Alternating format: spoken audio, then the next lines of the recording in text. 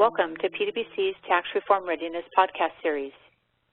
This podcast is an excerpt from PwC's Tax Reform Readiness webcast series held on July 11, 2018, focusing on transforming your transfer pricing strategy in a post-tax reform world. The panelists for the webcast were Paige Hill, a PwC tax partner and our U.S. transfer pricing practice leader, David Ernick, a PwC tax partner focusing on transfer pricing issues, Chris Desmond, a PwC tax partner focusing on value chain transformation, and Quinn Nguyen, a PwC tax partner focusing on international tax issues. This excerpt consists of a general discussion among the panelists on transfer pricing considerations post-tax reform, specifically focusing on IP planning. Have a listen. So from an IP planning perspective, this is again where companies are trying to take a fresh look, but also they have perhaps some either business events or some structures that they're challenged with where their IP is at now, and they're going to perhaps need to move it.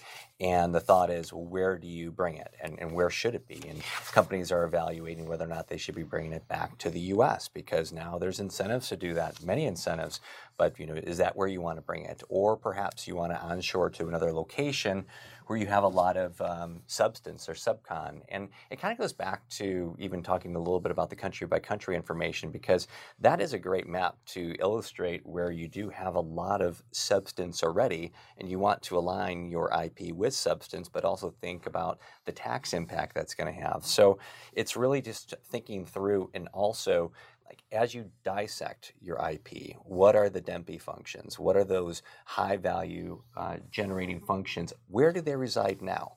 And is that aligned with where your IP is at? And evaluating that in context of your overall structure.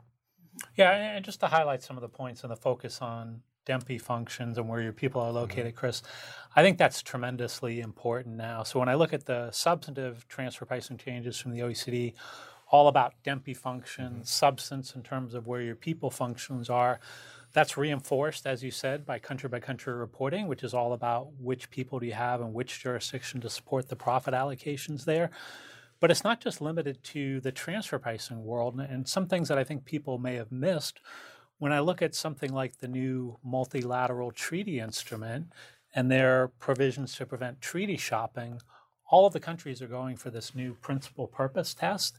And that essentially says, if I've got something like an intergroup holding company or a financing company that I've put in place somewhere and I've got no people there, I'm probably not going to get treaty benefits for that. Right. I'm probably going to fall afoul of the PPT.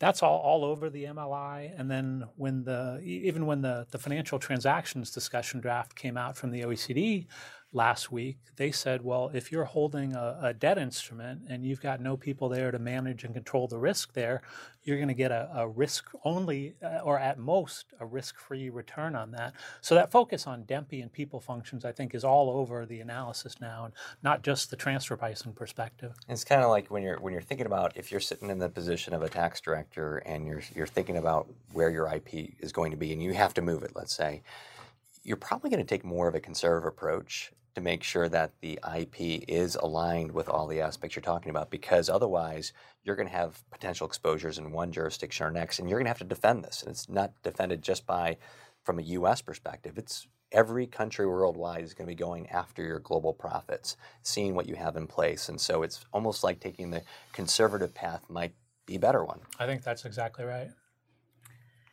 Maybe we can talk about some specific examples that we see, that a lot of companies are facing.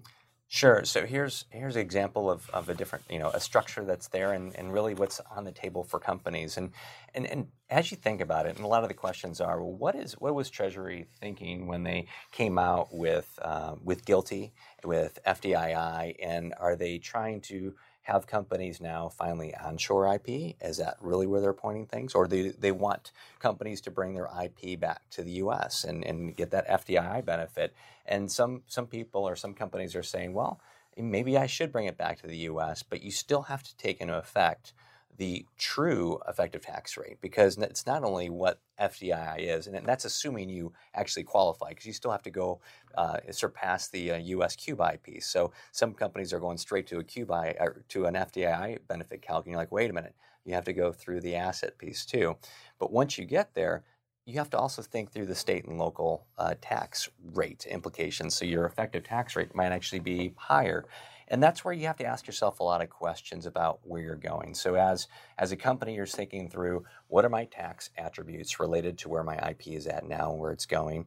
Also, where is my company going? What are the different operational You do a lot of M&A activity? Where do we see a lot of acquisitions happening? And then where does that fit into our IP strategy long term? How is my IP going to be taxed under GILTI versus FDII? What are the pros and cons of each? And where is my longer term benefit? And also aligning that with your DEMPI functions. And it really comes down to also, how long do you think FDII is going to be around? I mean, is it going to be around for the long term, or is it going to be a short term opportunity? So there's some tough questions that companies and individuals are going to have to ask themselves when it comes to thinking through their IP plans. Yeah, just in connection with that, in terms of like companies moving their IP back into the United States, in terms of another interaction to think about, there may be benefits from an FDII perspective, but you also have some potential downside when you think about the BEAT, and to the extent you're acquiring IP, for example, the future amortization of that IP, if it's acquired from a foreign-related party, now could be subject to the BEAT provisions. And so, thinking through the effects of, again, where are you today, where do you want to be tomorrow, but where do you also want to be the day after tomorrow in terms of the future state of your operating model. And maybe some companies are also thinking, is there, instead of taking the definitive approach, is there something in between? Do I have options where I might be moving instead of definitive IP, maybe looking through some of those high-value functions, and how does that get split up amongst the organization worldwide?